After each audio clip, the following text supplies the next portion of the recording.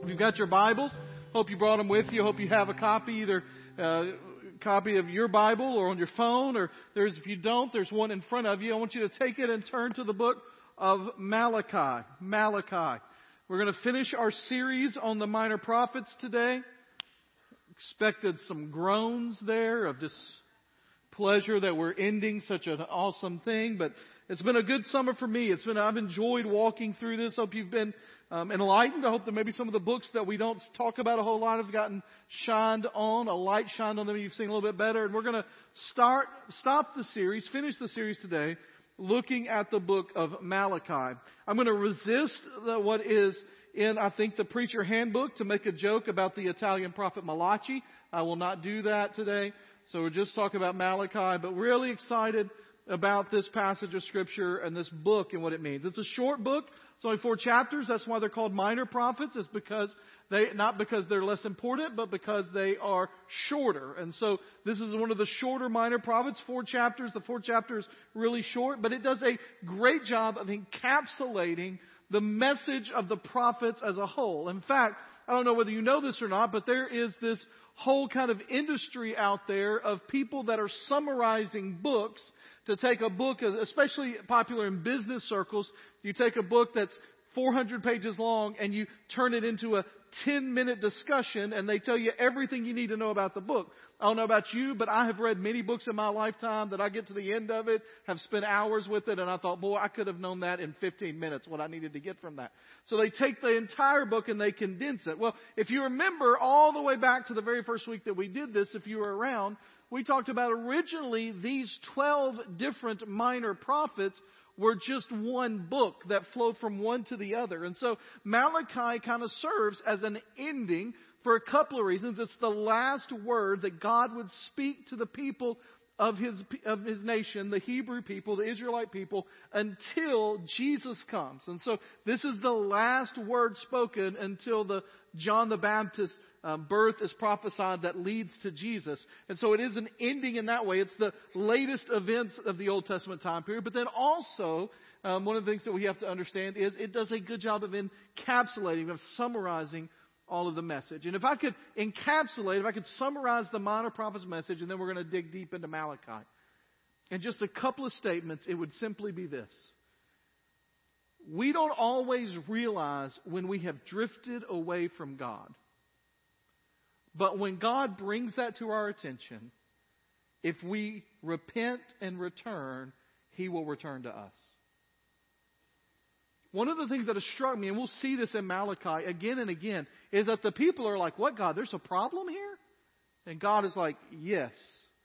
And I wonder how many times in my life I've been confident in who I am and my walk with the Lord, and God is like, well, there's some issues you need to think about.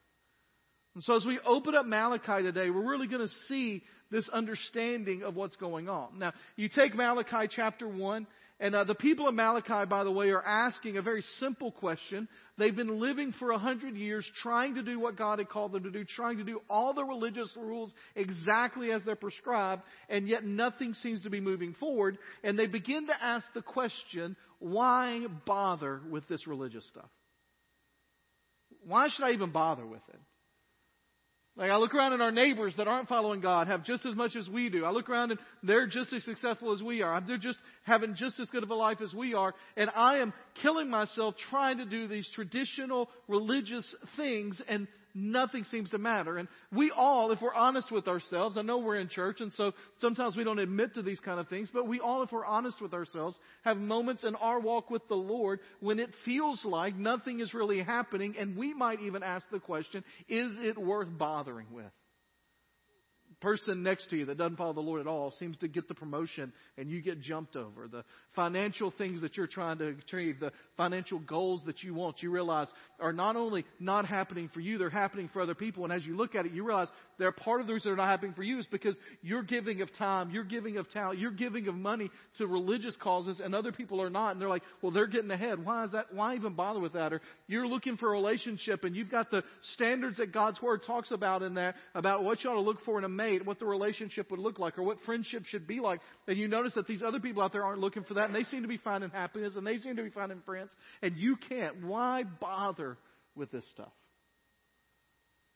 the book of Malachi, the people are asking that question. And so God's going to answer them real quickly and then say, but there are some things you need to work on.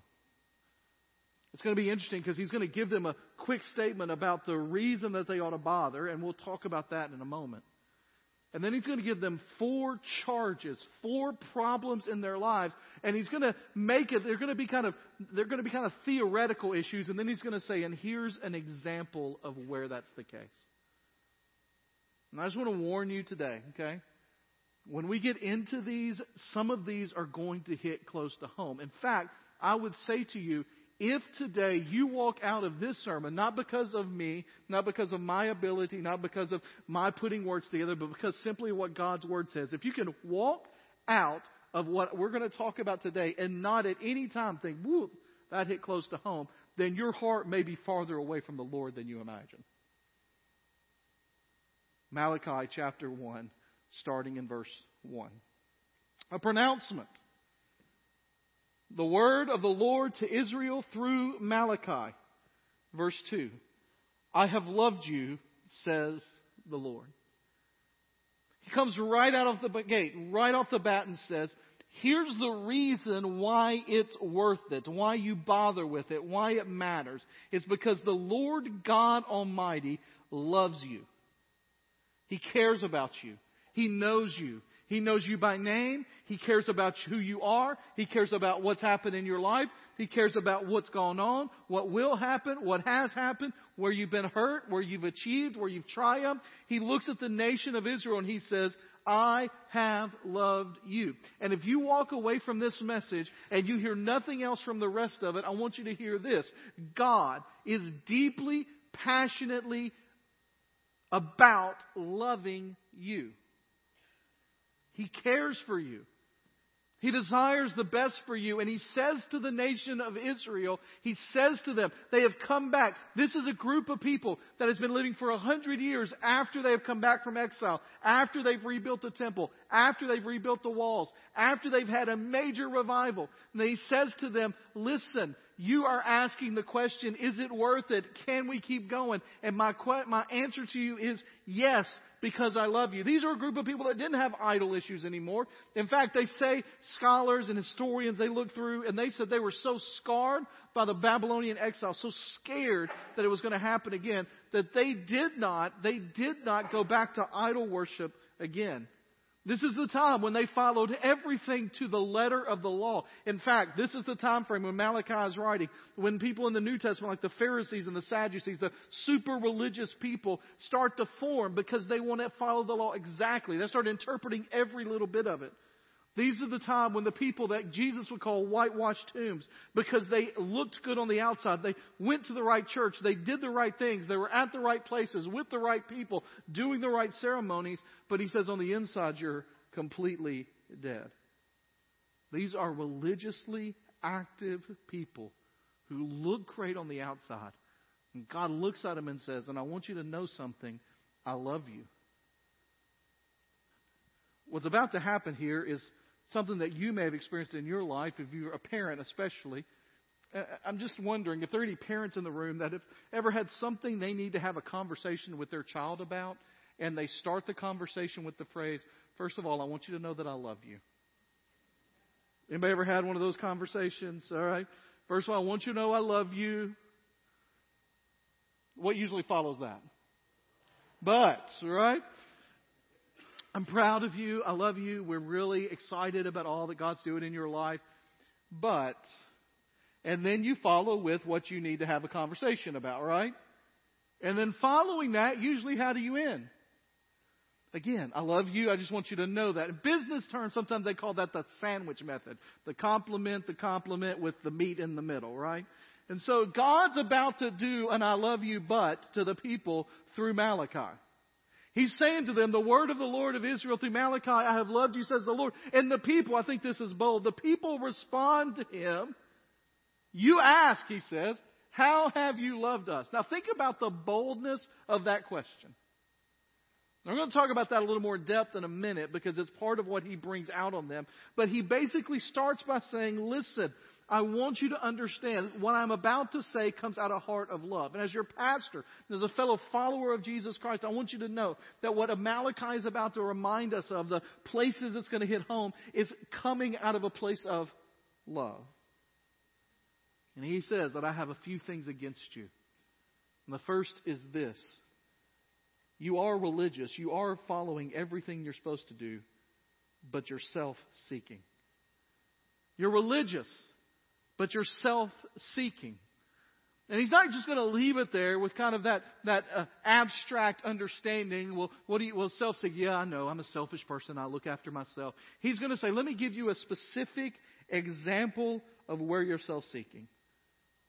Chapter 1, verse 13 says this. You also say, now listen, he's talking about when they're coming and bringing offerings to the temple, when they're coming to worship, when they are actually coming to church, if you will. And he says, when you walk into church, you say, man, this is a nuisance. You scorn it. You bring stolen, lame, or sick animals. You bring this as an offering. Am I to accept this from your hands? Ask the Lord. He says, here's the issue.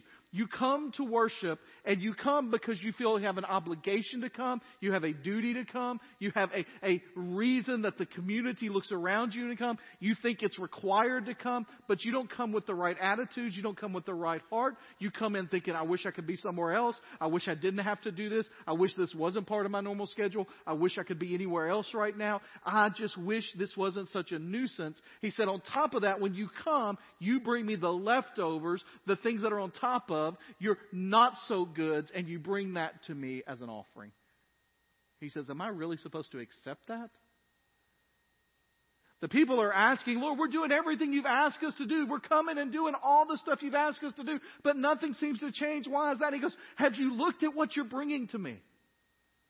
You come in thinking it's a nuisance, that you wish you didn't have to, that if something else more important comes up on your schedule, you're going to go do that. And then when you do come, when you actually do make it here, when you are good enough to actually come in, you come in and you bring in damaged goods.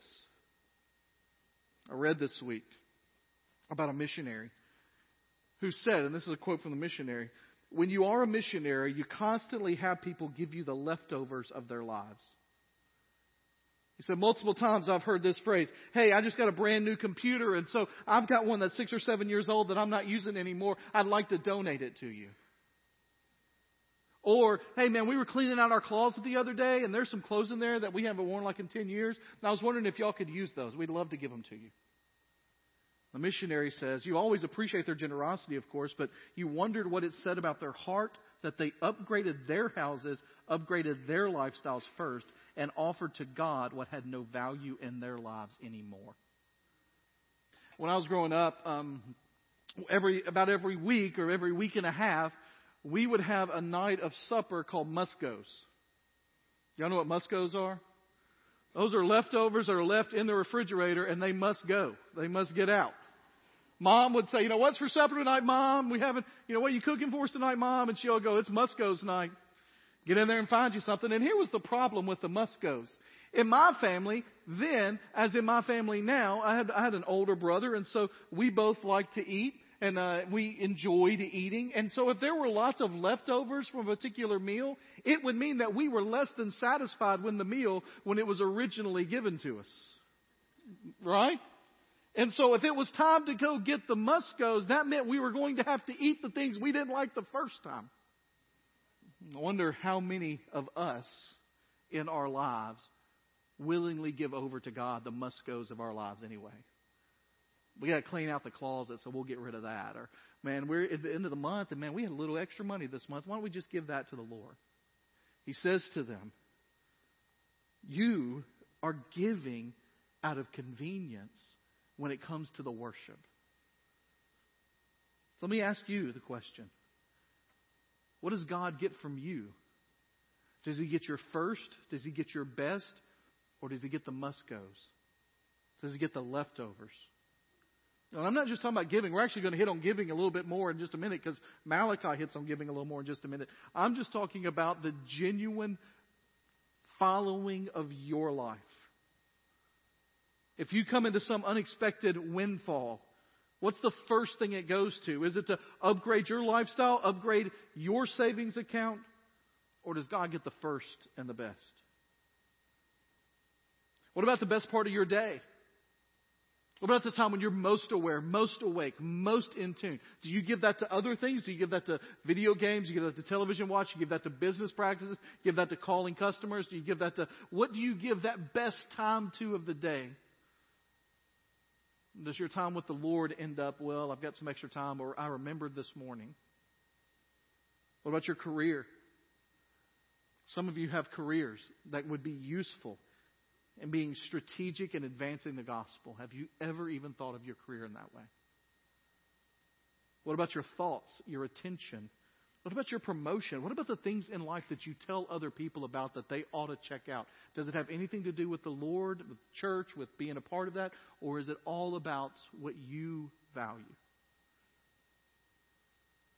Jim Elliot, the missionary, is famous for saying, "He is no fool who gives up what he cannot keep to gain what he cannot lose." And yet we have built a society, even among believers, even among Christians, where we give up the things that we are going to lose. We keep and hold on to those things we're going to lose anyways, all the time. How we serve the Lord, the best of our time, the best of our talent, the best of our offerings, tells a statement to the people around us and to others about how we feel about Him. David in 2 Samuel 24:24, when asked to give an offering, says, "I will not give unto the Lord that which costs me nothing." C.S. Lewis said that the only way to know your giving was where it should be is that it changes your lifestyle. He says, until you get to that point, you are not giving in faith, you are giving in leftovers. Malachi looks at the people around and says, you are taking care of yourself first, your desires, your wants. The second one's related to that, but he goes in a different direction. He says, not only are you self-seeking, but you're also self-centered. You're religious, but you're self-centered. He's going to use a strange illustration for this. He's going to use marriage and divorce.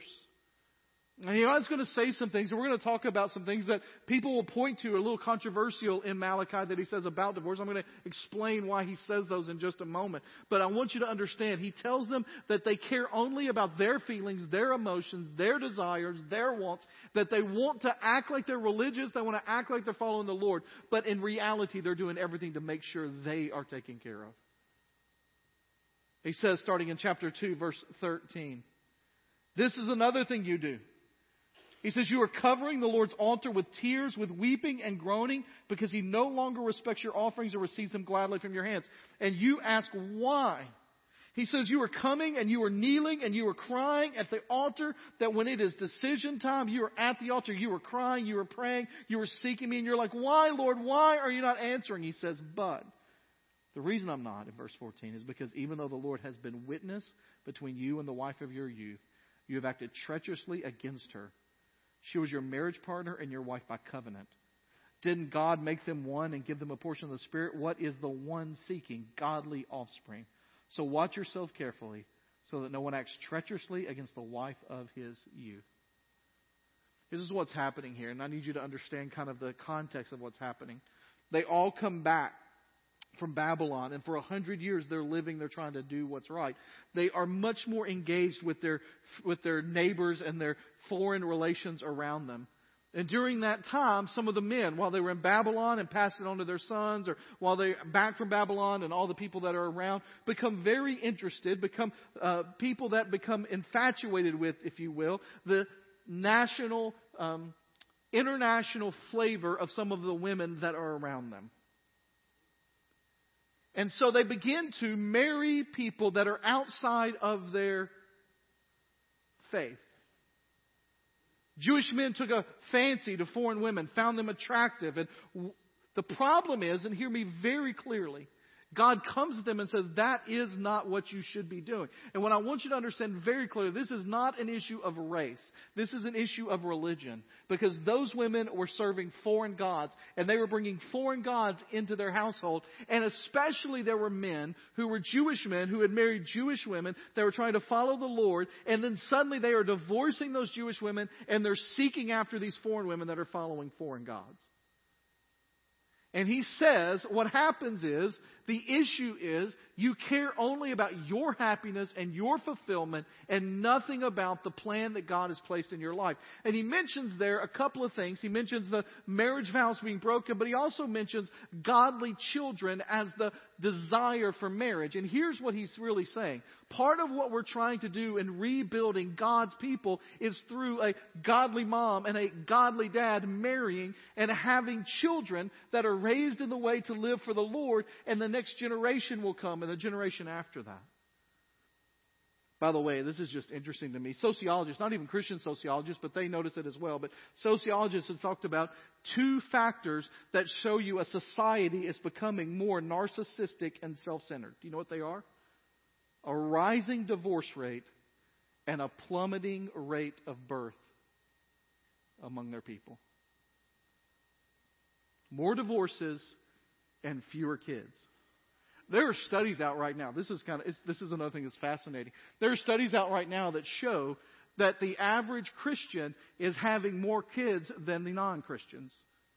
And so it's a long-term play for us. We've got 200 years. We'll have many more kids than everybody else, right? You raise them in godly homes. That's a joke. That's not what the long-term play is, all right? But what happens is when you care about yourself and your feelings and who you are, then your marriage is a convenience for you. And kids are accessories. But the godly understanding of that is that your marriage is a commitment. And your kids are a legacy that fall in the line with the Lord. And what he says to them is, you are denying what God has called marriage to be. And this is the big point. Even your marriage, your family, is not about you. Your kids are not about you. Your spouse is not about you. It is all in relation to how you're falling in line with what God has called you to know. Now, when I know that, Susan and I celebrated 21 years of marriage this past week. We don't have any idea. I got called middle-aged last Sunday night, and then I realized I've been married almost as long as I wasn't married. Susan got married at 21. I was older. I was 22. And so I was the older statesman. But we're almost at that point. We've been married longer than we weren't married, you know. And you start to think through all that. And listen, and Susan's down in ETC, but 21 years, there have been difficult moments in those 21 years. I once did a sermon. I think I've told you this before. I once did a sermon series when I was in Ripley. And I was talking about every couple has arguments. Every couple has disagreements. Every couple has tough times. And I was standing at the back door, and a guy comes and goes, "We've never had an argument in our lives." I said, "Then one of you isn't telling the truth." Because, first of all, you have. Second of all, that means one of you isn't going to disagree with the other. And you've heard me say that if two people have the same idea about everything, then one of them is unnecessary. And a marriage is something that has two people with different ideas in it, and it's hard sometimes. Amen? It's hard. That may have been a little too strong of an amen there. It's hard. But the thing that sustains us in the midst of it often is, it's not about us or our happiness or our desires or our wants. It's about what the Lord has called us to do. And the Lord has blessed us with 4 beautiful kids. And we are doing all that we can, trying to lead them in the way that God would have them to go, to be the people God has called them to be. And that means sometimes having the "I love you but" discussions. It means celebrating with them. Listen, it also doesn't mean, and I don't want to give any implication, because he does say one of the primary motives of marriage is godly children. But I also realize that Susan and I, in the early years of our marriage, struggled with infertility. And so sometimes that happens, and that doesn't mean our marriage was any less important then than it is now. But the point is, it's not about us. And we live in a society that has not only made marriage about us, it has made everything about us. I went to Panera Bread yesterday. I order from the kiosk at Panera Bread because my specific order is way too complicated for the girl that's working the register. Because of the things I don't want on the sandwich that they want to put on the sandwich. and the things that I want to add. And so you know what I can do? I can customize every bit of my order on that kiosk to what I want here and how much and extra this and less that. And boy, I can build my perfect sandwich. And everywhere I go, they want to customize the experience to me. And what that has led to is a self-centered society that thinks everywhere ought to cater to us. And what Scripture teaches us is not about us. It's not about our desires. It's not about our wants. It's not about our needs. It's about living for the Lord's glory. He says, you have become a self-centered people. Thirdly, he has the third charge against. We're only halfway through the charge. His third charge against him. He says, you're religious, but you're unbelieving. Now, this is in chapter 2, verse 17, and then we'll look at chapter 3, verse 13. He does it in both places. In 2:17, he says, you have wearied the Lord with your words, yet you ask, how have we wearied him? I love this thing in Malachi. It's not great on our part as the people's part, but I just love how God will lay a charge against them, and every time they're like, well, how do we do that? Lord, we didn't know that was happening. What happened there? And I think about how many times I am absolutely clueless about my own sin and my own shortcomings. You ask, how have we wearied you? And he says, everyone who does what is evil is good, you say, in the Lord's sight, and he is delighted with him. Or else you ask, where is the God of justice? He says, you weary me when you question my love for you. Now, I want to hear this very clearly. It's okay to come to God with your questions. It is fine. He is big enough to handle them. But when you constantly come to God again and again and again with the same question, questioning His love, it is wearisome to Him. He has proven His love to you again and again. To the Israelites, He would say, I have brought you out of bondage not once, but twice when you did it to yourself. I brought you out of bondage. I chose you. I have saved you from armies that are 3 times your size and told you to step back and watch. I delivered you from the most powerful nation in the world twice. So don't tell me that you don't know what I've done to show I love you. I have given you chance after chance after chance after chance. I have rescued you when you went the wrong way. I brought deliverers for you throughout the book of Judges. I gave you good kings and you did not follow them. I sent you prophets and you did not listen. I have shown you again and again and again that I loved you. And that's the Old Testament. The next book after Malachi is Matthew. And in the New Testament we find out there has never been a demonstration of the love of God more than when Jesus Christ came and died for our sins on the cross. And He says to you and He says to me, listen, I'm big enough to handle your questions. But when you ask me again and again whether I care about you, when I have given you my Son who has died for your sins, that wearies me. J.C. Ryle said that in light of the cross, the greatest insult you can give to God is to doubt His love for you. Or maybe your doubt never leads you all the way to unbelief. Maybe it does. I saw a sad story this week. I don't know if you probably haven't been following this. This is one of the things that kind of happens in the world that I kind of run in religious circles and pastors and those kind of things and what's happened on Twitter. But there was a guy that wrote a book in the 90s, a guy named Josh Harris, called I Kissed Dating Goodbye, late 90s, early 2000s. And it was about purity culture and how to remain pure until you're married and God's calling on our lives to do that. Well, about 3 years ago, he denounced that book and said that he didn't believe what he wrote in that anymore and he's sorry he wrote it, and he asked all publishers to remove it. Last week, a week and a half ago, it was announced that he and his wife were separating for the purpose of getting a divorce, and he announced that on Instagram, which is where we announce all major life announcements these days. And then at the end of last week, he just said, thank you for all the support. And then he said, and I just have to admit to you right now that because of some things that he saw in his life, questioning whether God was with him, he would no longer even classify himself as a Christian. And again, he announced that on Instagram. And I just watched that and I thought about how easy it is to slide from, does God care about me in this moment? Did God hear me here? To, does God even care at all? Is God watching? I don't know that I can trust Him. And then you've slid away. And God comes to the people and says, I've tried in every way I can to give you what you need and to deliver you from all that has happened. I provided for you in the wilderness even when you were disobedient. I gave you deliverers and judges even when you were disobedient. So maybe your doubts never lead you that far, but perhaps they lead to a place where you dulls your joy or mute your worship. You just don't know if you can make it today, or you're wondering why it happened now, or how you're ever going to get over that. I do find myself in moments when it's hard to just release myself in worship, to witness about Him to other people with passion. And in those moments, if I'm spiritually in tune, I understand that God is saying to me, what more can I do to prove to you that I love you? Think about the times I've been faithful to you. I mentioned Susan and I struggle with infertility. Doctors, many of y'all know this, some of you don't. Doctors told us we had 0% chance to have kids. 0.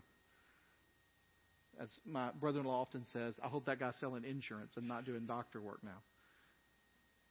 It's a miracle of God we have 4. So God says, what about that? What about that time? What about that moment when I delivered you? What about that prayer that I answered? What about that moment when you saw me use you? What about that time? Questions are okay, but when you put the character of God in question, you have stepped over a line. Questions are okay, but there comes a point at which doubting has to stop, and not trusting God becomes an insult. Which leads us to the 4th one and final one. He says, you're religious, but you're untrusting.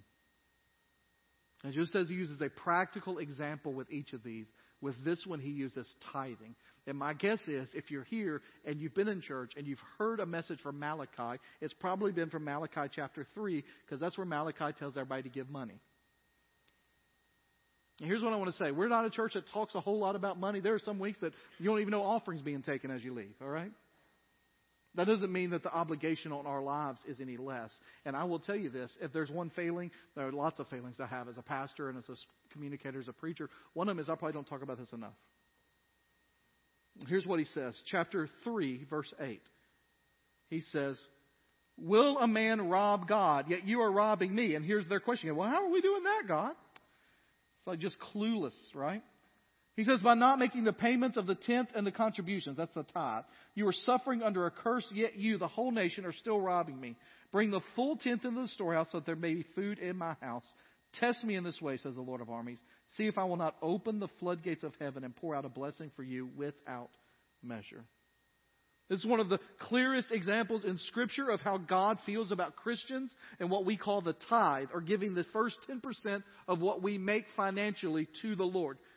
Now, clearly God doesn't ask for it because He needs it. God has all that He needs. He doesn't need your money in order to make the world work, in order to accomplish His task. But it is an indication of how our heart is attuned to Him. He commands us to give in this way to declare our trust in Him. In fact, it has been said, and I agree with this statement, that tithing might be the single best indicator of where your heart is with the Lord. Whether you are surrendered to Him, whether you are trusting Him. God takes it seriously here. He says when you don't do it, it's like breaking into His house and robbing Him. And I'm not bringing this up today because we suddenly have financial needs at the church. I'm bringing it up because it's in the Bible. That's what it says here. That's what we're to do. It's in the midst of this book. It's a central part of what He's teaching. Now, one of the things that God would say through Malachi is, if you haven't begun to give, if you haven't begun to sacrificially give towards the work of the Lord, then you may not have really begun your walk in faith. I don't mean you're not saved. I'm talking about the process of sanctification. I'm talking about the process of being made into what God calls us to be. I'm talking about that. And the truth is, we all give to something, our time, our talent, to something. The question is, are you going to give first to the Lord? He comes to him, he says, the first thing you do with your money is to give to the Lord, who is your joy, who is your security. Otherwise, you're trusting someone else, your savings account or your bank account or your financial advisor, with your security instead of God. So God comes to him and says, I got 4 charges. You're self-centered, you're selfish, you're untrusting, you're unbelieving. And he says, here's the problem that we have. It's perpetually happening again and again. You see, 100 years before, they had stood before the Lord, and this is fascinating to me. In the book of Ezra and Nehemiah, they stand before the Lord and they make a commitment to Him. And they say, in view of all this, we're making a binding agreement. We're putting it in writing. This is in chapter 9 of Nehemiah. Our leaders, our Levites, our priests are going to put their seals on it to say, we're going to give everything we've got to this. And then this is what they tell them they're going to do. We're going to give our first and best to God. We're going to put God's temple first, and we're going to honor God with our marriages. We are not going to intermarry with unbelievers. And 100 years later, Malachi comes and says, you are not giving your first or your best to the Lord. You are not putting God's temple first, and you have begun to marry unbelievers. And it sounds like that they have fallen into the trap that they were in when they first made their commitment. Within a few short years, their commitment is gone. Nehemiah saw this by the end of his time. It was just a few years. It wasn't even all the way to Malachi, because this is one of my favorite verses in the Old Testament. I love this. This is Nehemiah chapter 13:25. He comes to him and says, I confronted them and cursed them and beat some of the men and pulled out their hair. I mean, that's a sermon right there. Can you imagine the phone calls tomorrow morning if I started walking through just clocking people, yanking people's hair out, cursing at you, spitting on you? Be glad Nehemiah is not your pastor today, all right? And we look at him and say, man, what are those Israelites doing? Don't they know better? But how many times in your life have you said, I need to be better here. I need to do better there. I need to have better this.